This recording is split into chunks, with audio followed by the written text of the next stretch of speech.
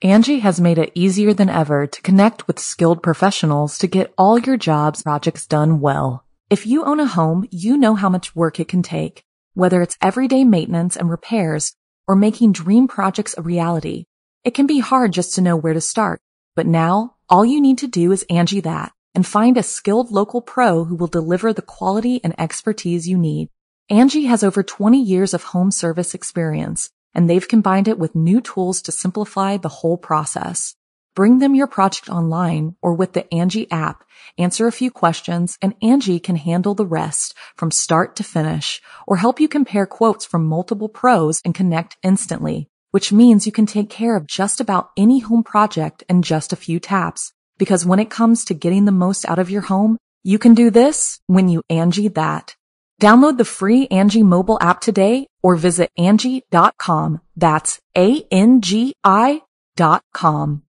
LA Not So Confidential. I'm Jason Horton. I'm Rebecca Lieb. And this is Ghost Town.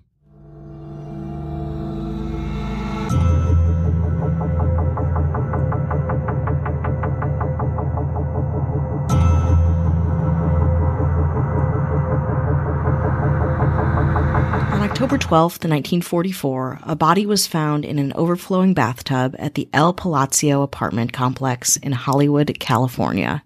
Though it feels like one of many heartbreaking and violent murders that occurred around the time and area, the victim, beautiful, 20-year-old socialite Georgette Bauerdorf, is living a life far more complicated than what meets the public eye. In fact, the case remains so odd, it almost reads as an old Hollywood murder mystery, complete with sex diary, oil tycoons, and war heroes. Today, we're talking about the murder of Georgette Bauerdorf. Georgette Bauerdorf was born on May 6, 1924 in New York City to oil tycoon George Frederick Bauerdorf and his wife, Constance Dannhauser. Georgette had an older sister, also named Constance, known as Connie. Georgette was named after George, Connie named after Constance. The girls grew up as part of New York's social elite, with no expense spared for their upbringing, education, or lifestyle. In 1935, Georgette's mother, Constance, died, prompting a move across the country for a fresh start. Touching down in Los Angeles, California, Georgette's 1% experience continued, and the preteen attended a school that Town & Country magazine called, quote, the best girls' school in America, the Marlboro School in Hancock Park. Then she'd go on to attend high school at the prestigious Harvard Westlake School for Girls. Notable contemporary alumni of both schools, which are still elite schools for LA youth, include Myrna Loy, Shirley Temple, Candice Bergen, Sally Ride, Jamie Lee Curtis, the Gyllenhaals, and many, many more. But let's go back to Harvard Westlake in 1944. It was then at age 20 Georgette graduated, but instead of college, she decided to follow in the footsteps of so many of her classmates and become an actress. You can find photos of her at the time, her shoulder-length dark hair in waves, with a, dare I say it, Mona Lisa smile gracing her round, youthful face. Even though she's 20, she looks so much younger, pale and innocent. Really, my perception of her is more of a young teenager than an adult woman. Georgette moved to downtown Hollywood in August, where she lived alone in a unit at the El Palacio apartment complex at 8493 Fountain Avenue. To support herself, she held many jobs, clerking at the Los Angeles Times and at a women's service bureau. She also worked Wednesday nights with some friends as a hostess at the Hollywood Canteen, a dining and dancing club on Cahuenga Boulevard. The Canteen is pretty iconic in Hollywood lore, with an interior that leaned into a Western motif, with wagon wheels hanging from the ceiling and lanterns as light fixtures. You get the picture. The walls were covered with artwork from famous studio cartoonists. It was a popular club for servicemen in the 40s. If you were in uniform, you could enter for free and get all the food and drink you wanted. This worked out well for Georgette, who loved dancing and chatting with the servicemen while on her shift. A woman named Mrs. Atwood, according to GeorgetteBauerdorf.com, was the janitor's wife at Georgette's apartment complex, and she said this about Georgette, quote, she seemed happy and contented. She was very much interested in war work, especially the Hollywood Canteen, where she went every Wednesday evening. She was real proud of being a junior hostess. On June 13th, Georgette met a young private named Jerome Brown at the Hollywood Canteen. Brown was stationed at Camp Callan in California, but was shipped off to El Paso a few days later. Even still, Georgette was smitten, writing 6 letters to Brown over the coming weeks. Georgette told friends that Jerome was her new boyfriend, and that she had plans to visit him in El Paso as soon as she had the money, which was not too far in the future, it seems.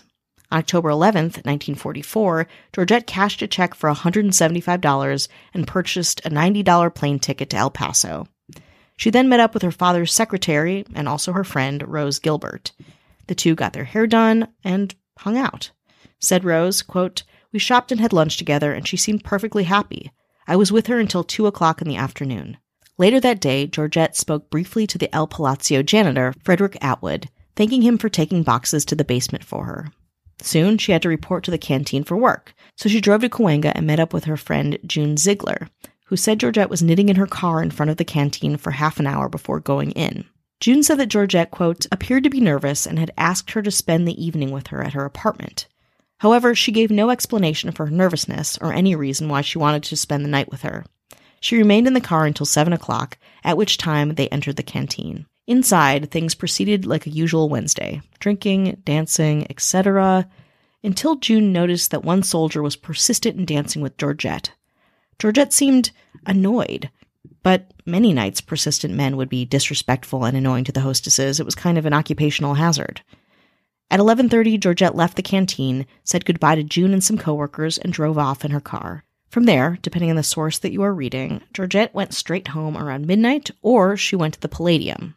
Most say the Palladium, so I'm going to stick with that. Georgette left the music venue around 2 a.m. Driving home, Georgette picked up an army sergeant named Gordon Adland, who was hitchhiking himself home from the Palladium.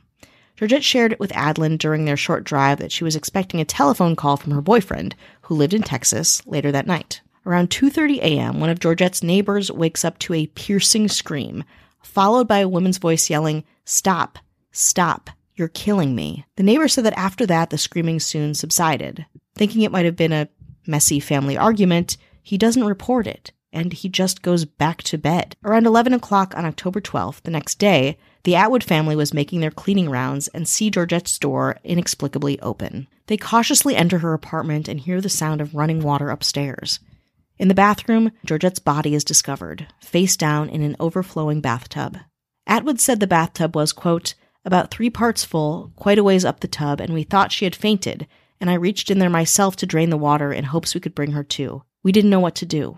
Atwood said he didn't notice any blood on her body, that she wore a, quote, short jacket of pinkish color, but that he could not tell if it was open or buttoned or had been torn.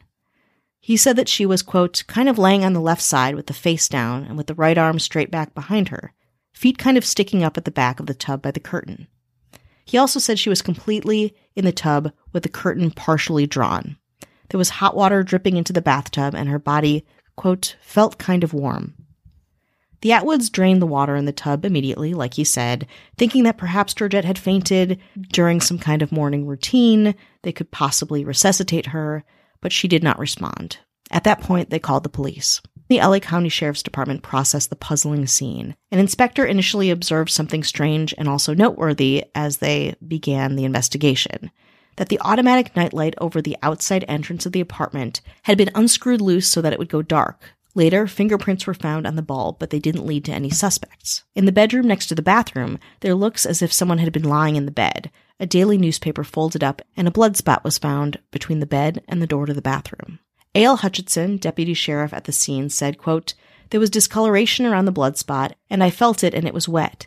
That is, the carpet was wet all around it and had indications of somebody having tried to use a wet towel to rub it out. When asked at the inquest if it appeared that there had been a struggle, Hutchinson said, quote, no indication. The bed didn't show it and nothing in the room turned over or disturbed. There were a couple of ashtrays there on the floor, and they hadn't been turned over, and they still had cigarette butts in them, and they hadn't been disturbed, and they seemed to have been there right along. In Georgette's kitchen, investigators find a can of string beans and some melon rinds in the garbage can, presumably a snack before going up to the bathroom. Georgette's jewelry and other valuables, including rolls of $2 bills and sterling silver, were still in the apartment, completely untouched. Almost $100 was taken from her purse. Investigators also noticed that Georgette's 1936 Oldsmobile Coupe, registered in Connie Bauerdorf's name, was missing from the scene. Later that day, it was discovered abandoned on East 25th Street and San Pedro. The car had a dented fender and was completely out of gas. And then Los Angeles County autopsy surgeon received Georgette Bauerdorf's body, whom he suspected had been in rigor mortis for about 10 to 12 hours. He found abundant bruises and scrapes and determined that she had been raped. The knuckles on Georgette's right hand were smashed and bruised. There was a large bruise on the right side of her head and another on her abdomen. She had also been strangled with a 9-inch by 9-inch cloth bandage, which had then been found 4 inches deep in her throat and protruded from outside her clenched teeth. Her right thigh showed a massive bruise in the shape of a hand, according to the autopsy, quote, even to the fingernail marks piercing the skin. The formal cause of Georgette Bauerdorf's death was strangulation, but it felt much more complicated to investigator A.L. Hutchinson, who believed that the intruder knew the apartment already and was stalking Georgette for this deadly encounter. It was even possible that her killer entered Georgette's apartment before she arrived home, lying in wait downstairs as Georgette got ready for bed, or even rang the doorbell right before she went to sleep, giving open-door access to Georgette and her home.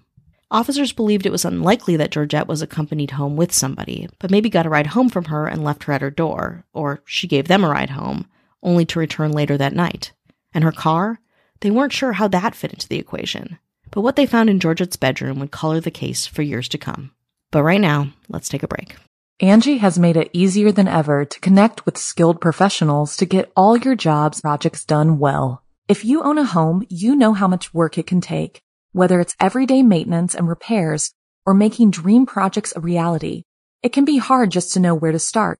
But now, all you need to do is Angie that and find a skilled local pro who will deliver the quality and expertise you need. Angie has over 20 years of home service experience, and they've combined it with new tools to simplify the whole process. Bring them your project online or with the Angie app, answer a few questions, and Angie can handle the rest from start to finish, or help you compare quotes from multiple pros and connect instantly, which means you can take care of just about any home project in just a few taps. Because when it comes to getting the most out of your home, you can do this when you Angie that. Download the free Angie mobile app today or visit Angie.com. That's ANGI.com. Hi, hello, how are you? Hello. It's check-in time. Time to check in. This is it. Front and Do center. with it what you will. It's your time. Yeah, it's your time. It's not our time to shine. No. It's your time to shine. When is our time to shine?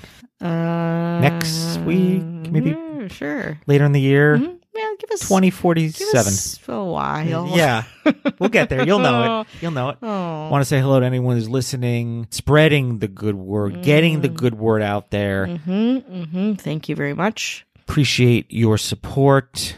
Without you, Rebecca and I would just be ordering food and eating it and not doing podcasts. No, we would not be. We love food and we love podcasting. I don't know what the priority is sometimes, but you know what? You don't need to know that either. Yeah. You don't need to know how the sausage is made. Guess if we're hungry, so we're angry when we're doing this, or we just ate, so we're really drained and phlegmy. Yeah, guess it's where not we are. A healthy choice. Let me tell you that.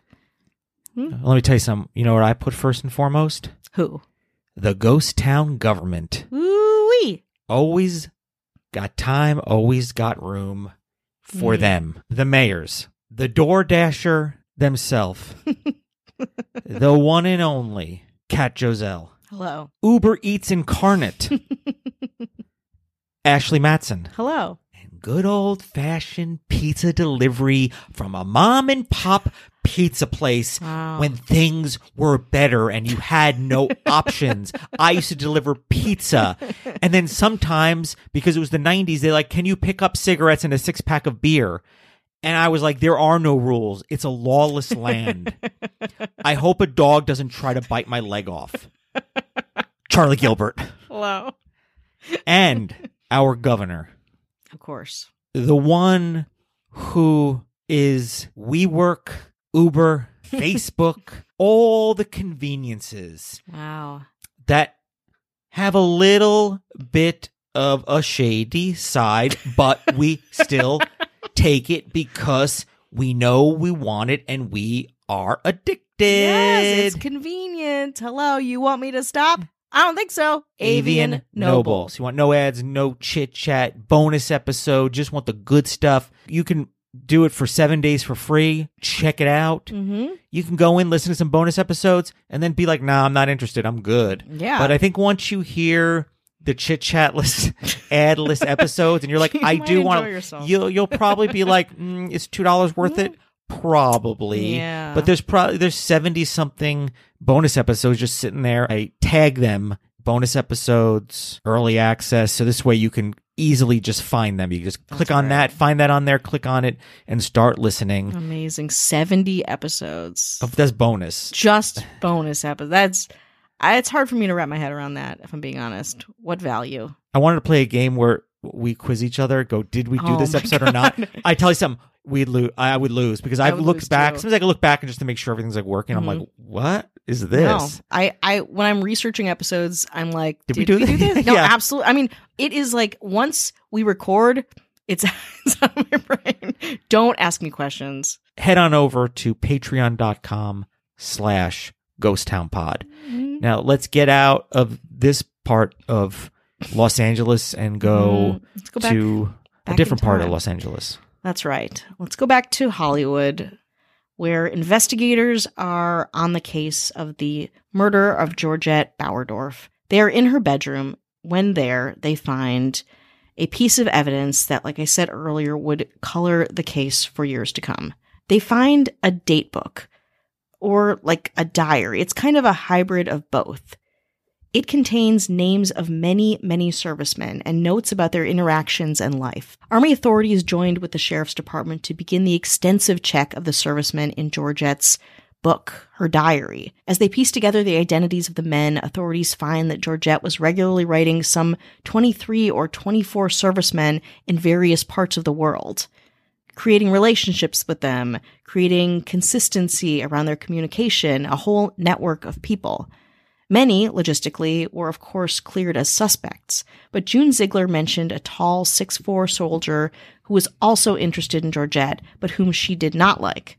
Rose Gilbert, Georgette's dad's secretary and friend, had spent time in her apartment and said that Georgette had entertained men there in her home, sure, but for not very long and never overnight. According to Rose, Georgette was social, but had strict Catholic morals. And then there was the guy that June saw Georgette dancing with on the night of her death. The soldier, identified as Cosmo Volpe, turned himself in several days after the discovery of Georgette's body, after he read the police were looking for, quote, a husky, dark-haired GI. At least, what she said in her book. He was questioned by the police and disputed accounts that he had made her dance with him, instead saying that he was teaching Georgette to dance because she wanted to learn. Nothing else linked Volpe to the murder, so he was eliminated as a suspect after he offered proof that he had, quote, checked into his barracks at the Lockheed Air Terminal at 11 p.m. that night. June Ziegler also told the sheriff's department that Georgette had dated a 6'4" serviceman less than a month before her murder, another tall man. He was a friend of another serviceman whose name made many appearances in Georgette's diary. According to June, Georgette said that the tall soldier was very into her, but couldn't reciprocate his feelings and broke things off. Again, this soldier was sought for questioning by officers and cleared. Gordon Adland, the sergeant whom Georgette had given a ride to mere hours before her death, recounted in 2012 that he was riding a train on his way back to base when he read about Georgette Bauerdorf in the local paper. Adland immediately wrote a letter to the Los Angeles Police Department recounting in detail his entire encounter with Georgette. He was later questioned by an officer and a full formal testimony was taken. But after that, he was never contacted by police again. At a coroner's inquest on October 20th, 1944, a jury officially ruled Georgette's death as a homicide.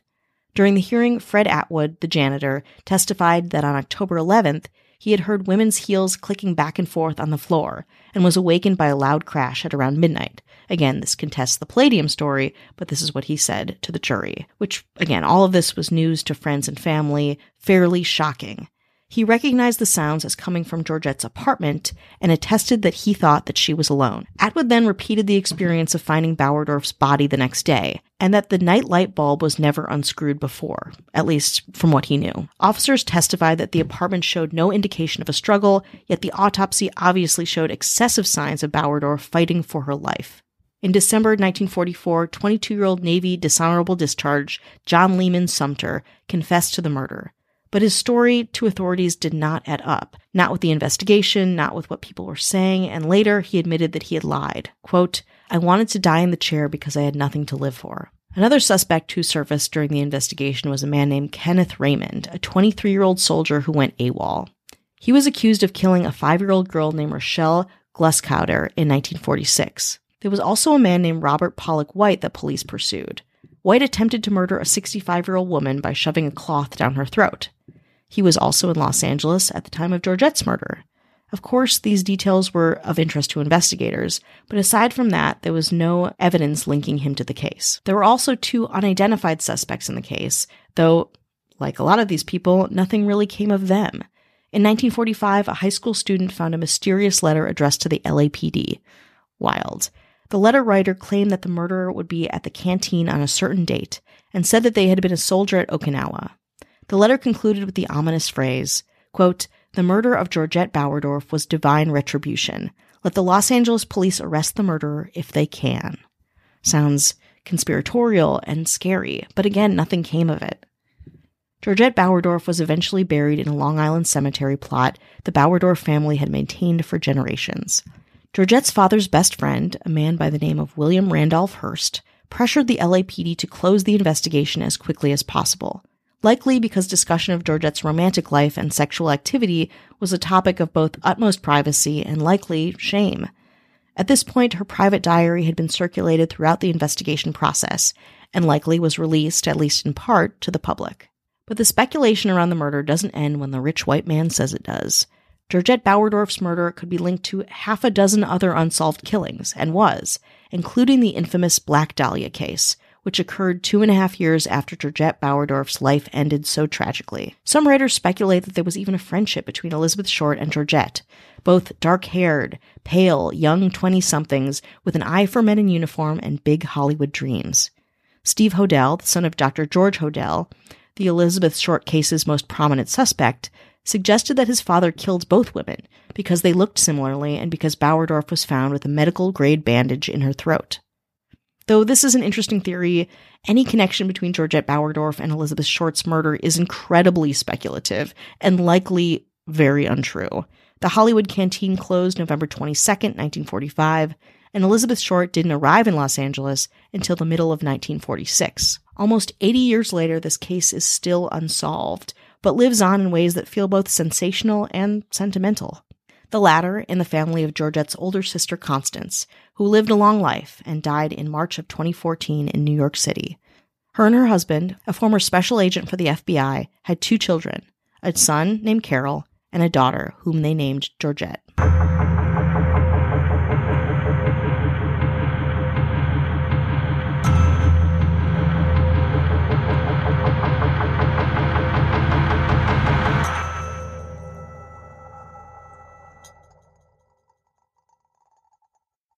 Angie has made it easier than ever to connect with skilled professionals to get all your jobs projects done well. If you own a home, you know how much work it can take, whether it's everyday maintenance and repairs or making dream projects a reality.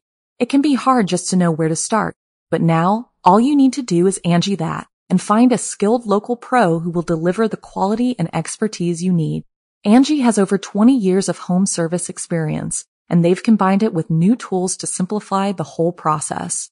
Bring them your project online or with the Angie app, answer a few questions, and Angie can handle the rest from start to finish, or help you compare quotes from multiple pros and connect instantly, which means you can take care of just about any home project in just a few taps. Because when it comes to getting the most out of your home, you can do this when you Angie that. Download the free Angie mobile app today or visit Angie.com. That's ANGI.com.